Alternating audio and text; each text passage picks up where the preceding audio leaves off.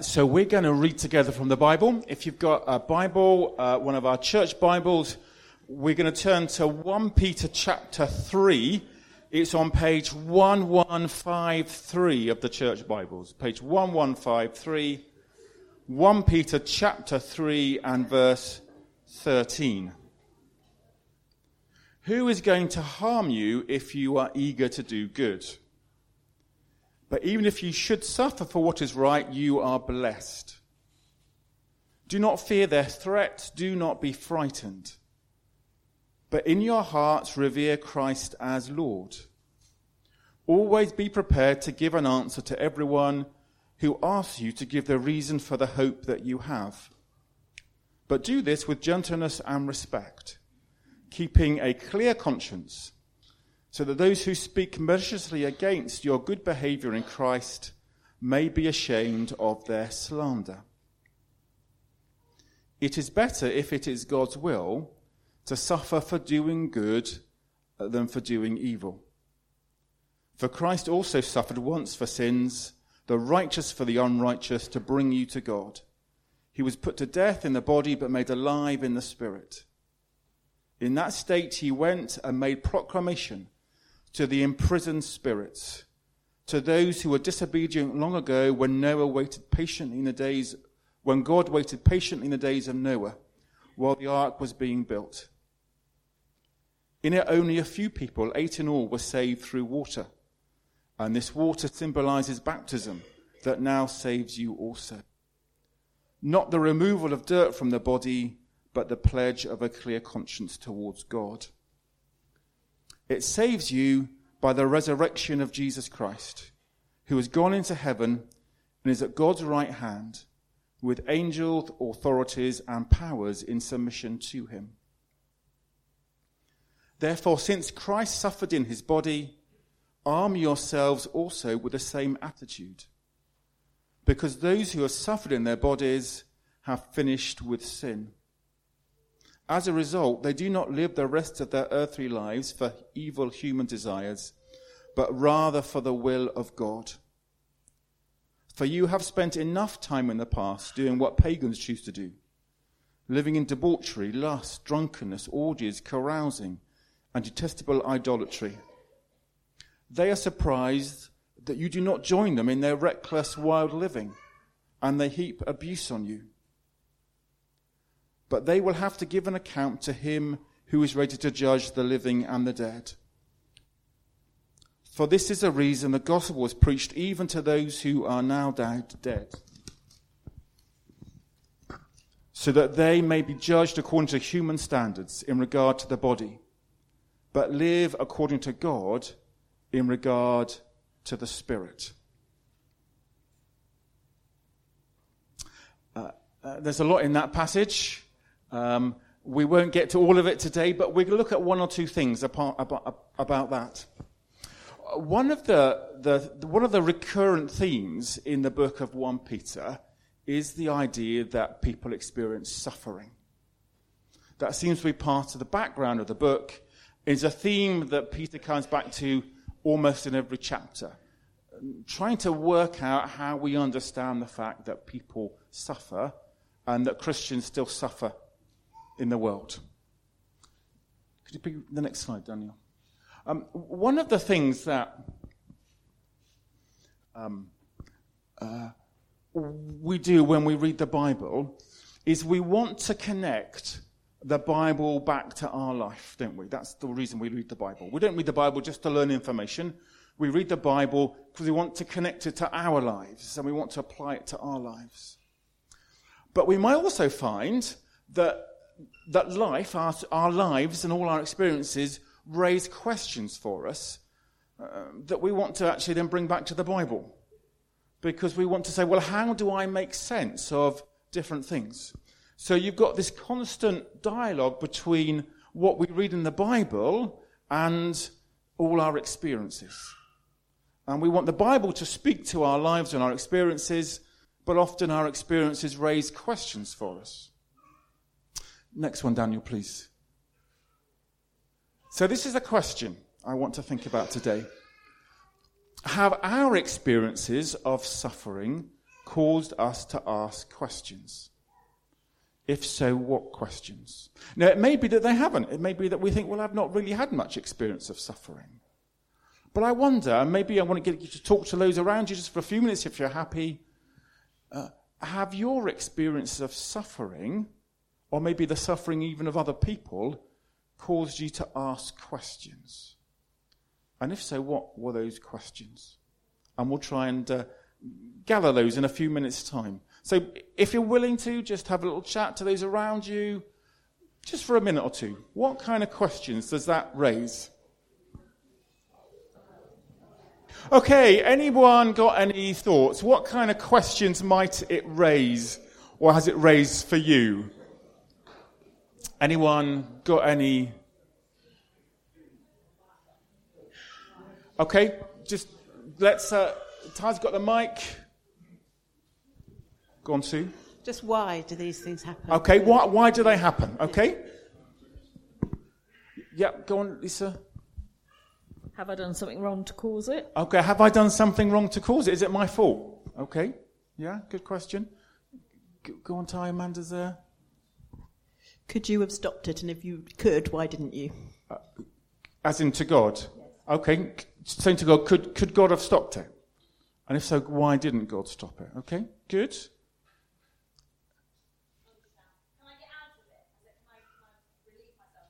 Okay, can you get out of the suffering? Okay.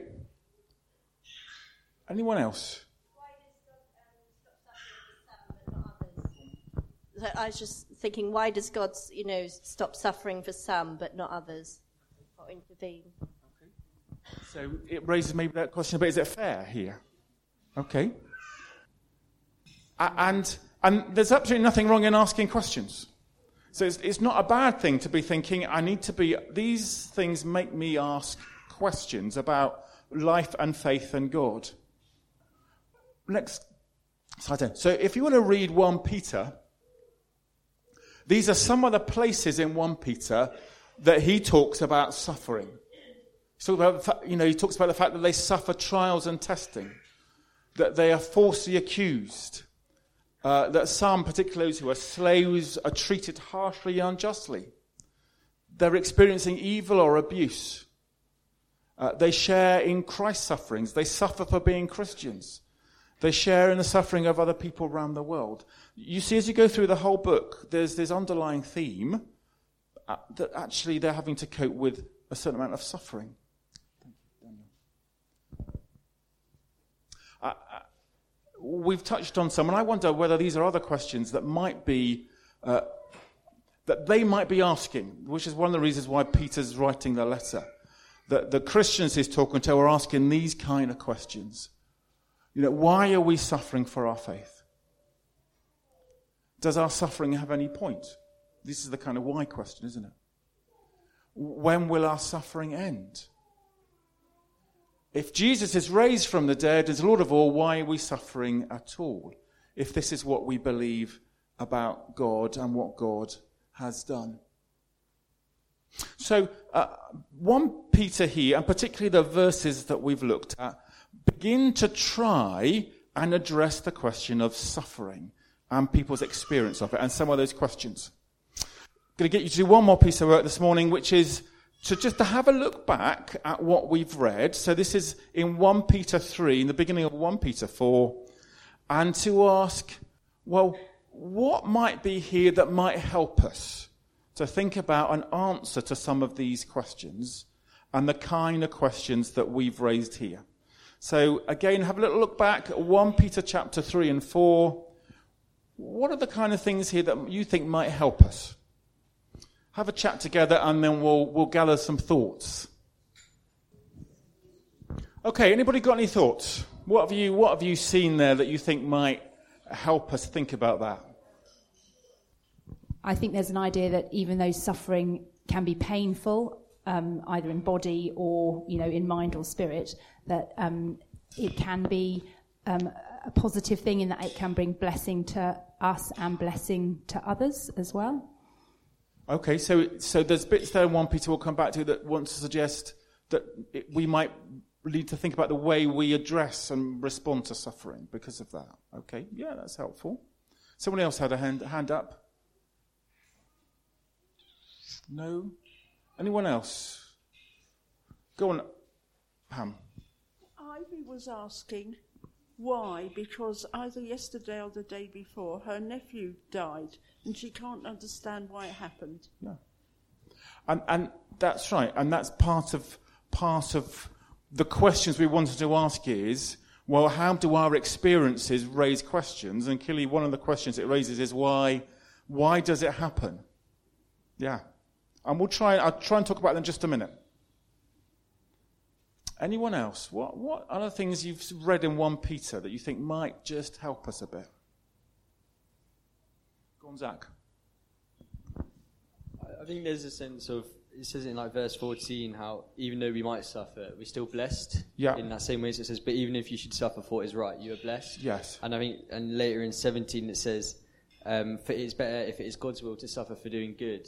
In that sense, like there's a sense of still, like while we go through tough times and suffering, actually still we're looked upon by God, and that actually we're still blessed. Okay, yeah, that's helpful. And we need to think a little bit about, and we'll do about what does that blessing look like. Go on, Steve.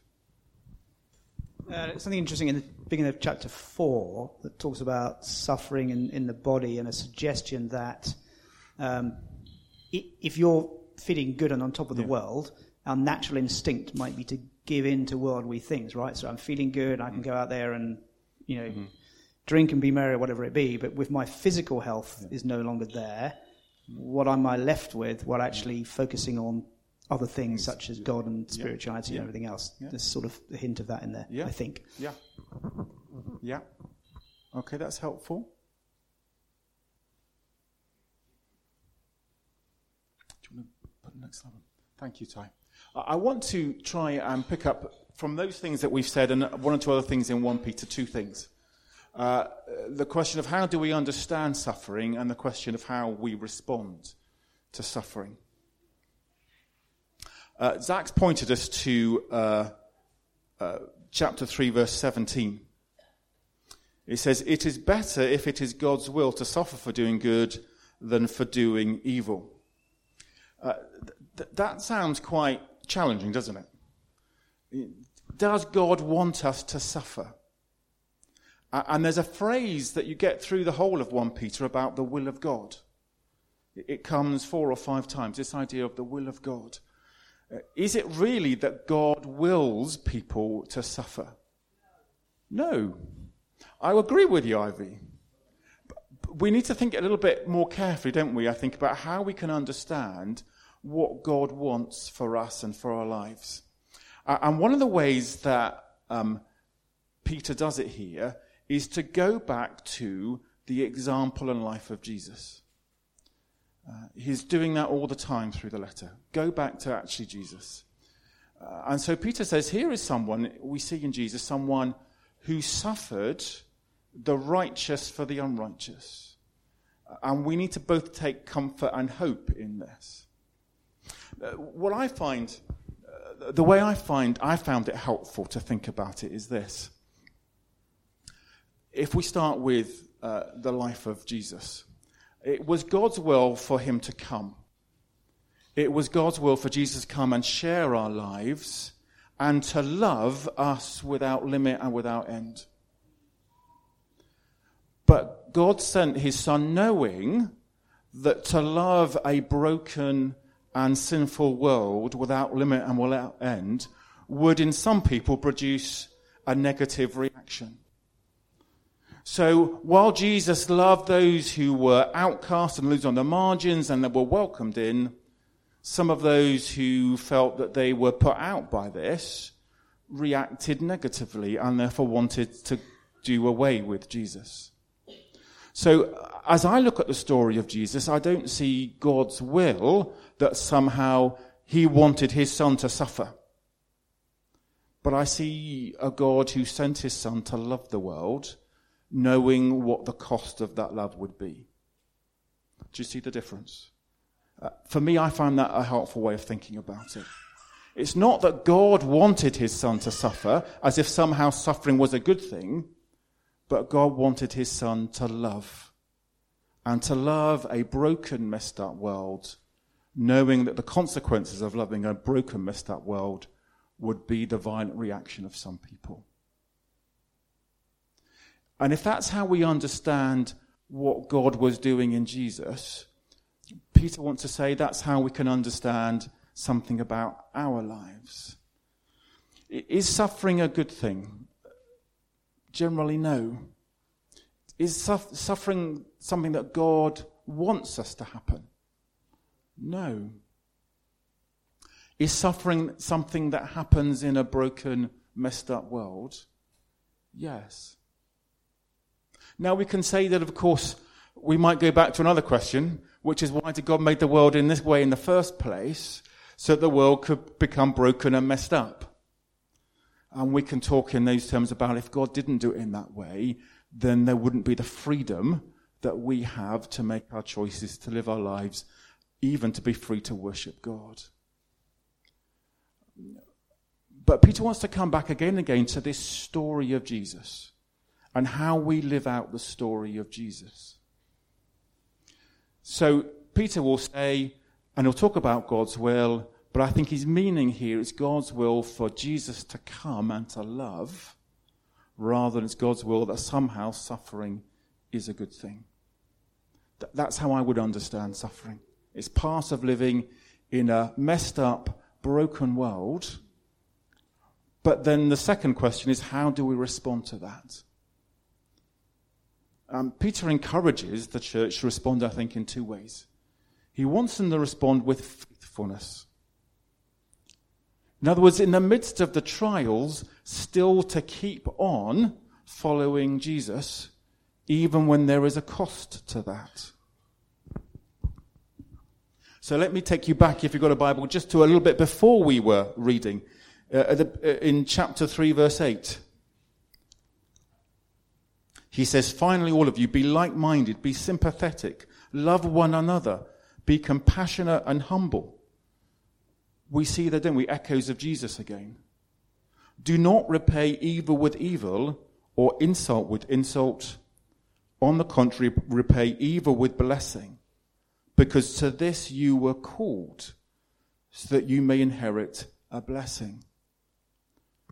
He's calling the people to remain faithful to God in the midst of difficulties and trials and sufferings, and not to say, well, actually, people have hurt me, I'm going to go and hurt them back, but to repay evil with goodness.